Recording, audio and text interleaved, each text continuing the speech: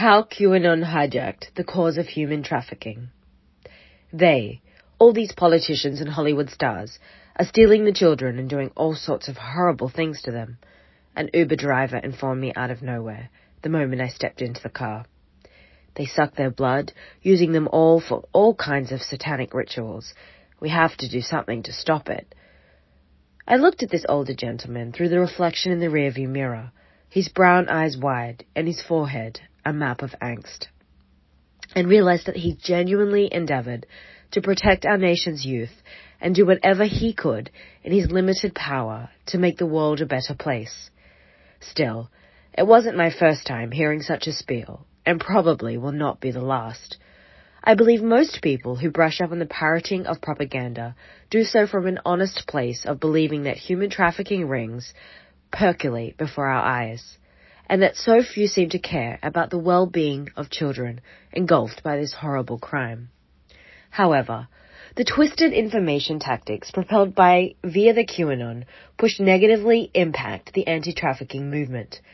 On one hand, it drives many followers to misunderstand the problem.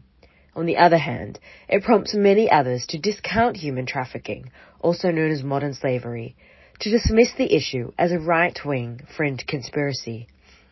Yet human trafficking is a very real and concerning matter that deserves accurate coverage and the proper resources.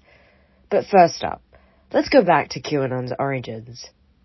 The movement's first official post was made in 2017 with coded online messages posted by Q on the underground website 4chan, indicating that high-profile Democrats, celebrities, and media personnel were involved in a global satanic child trafficking operation, although the campaign is primarily derived from earlier stratagems. Notably, the Pizzagate scandal, in which activists alleged the email subject used symbols and coded communication phrases in the hacked emails of Hillary Clinton's 2016 presidential campaign chairman, John Podesta. Many concluded that these led to a shadowy child trafficking ring conducted in the basement of a Washington, D.C. pizzeria, prompting one man to show up to the restaurant to rescue the non-existent children and open fire. Nevertheless, what initiated as a borderline supposition has since metastasized into some 17% of the American population believing that a prominent portion of the U.S. elite is deeply entrenched in a horrific child trafficking outfit. This gained further momentum during the pandemic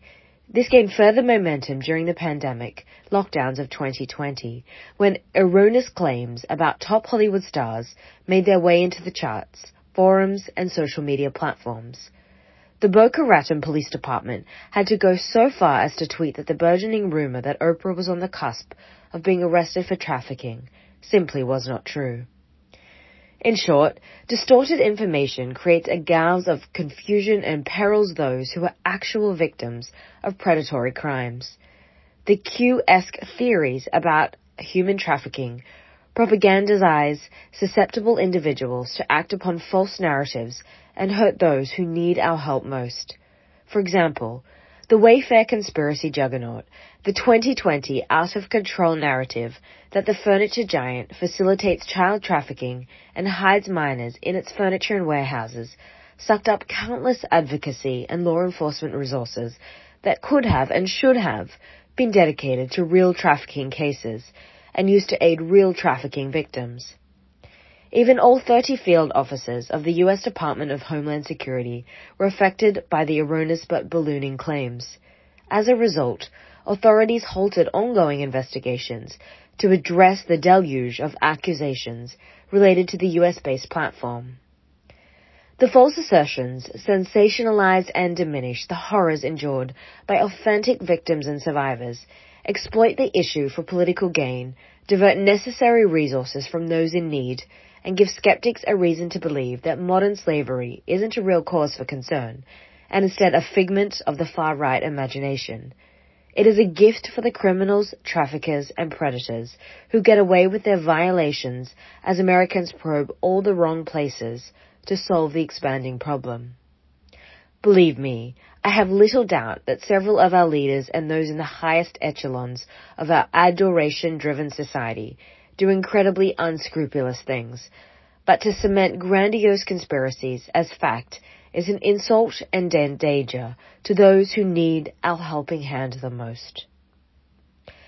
Please consider a paid subscription to this Substack to help keep independent, agenda-free writing and journalism alive.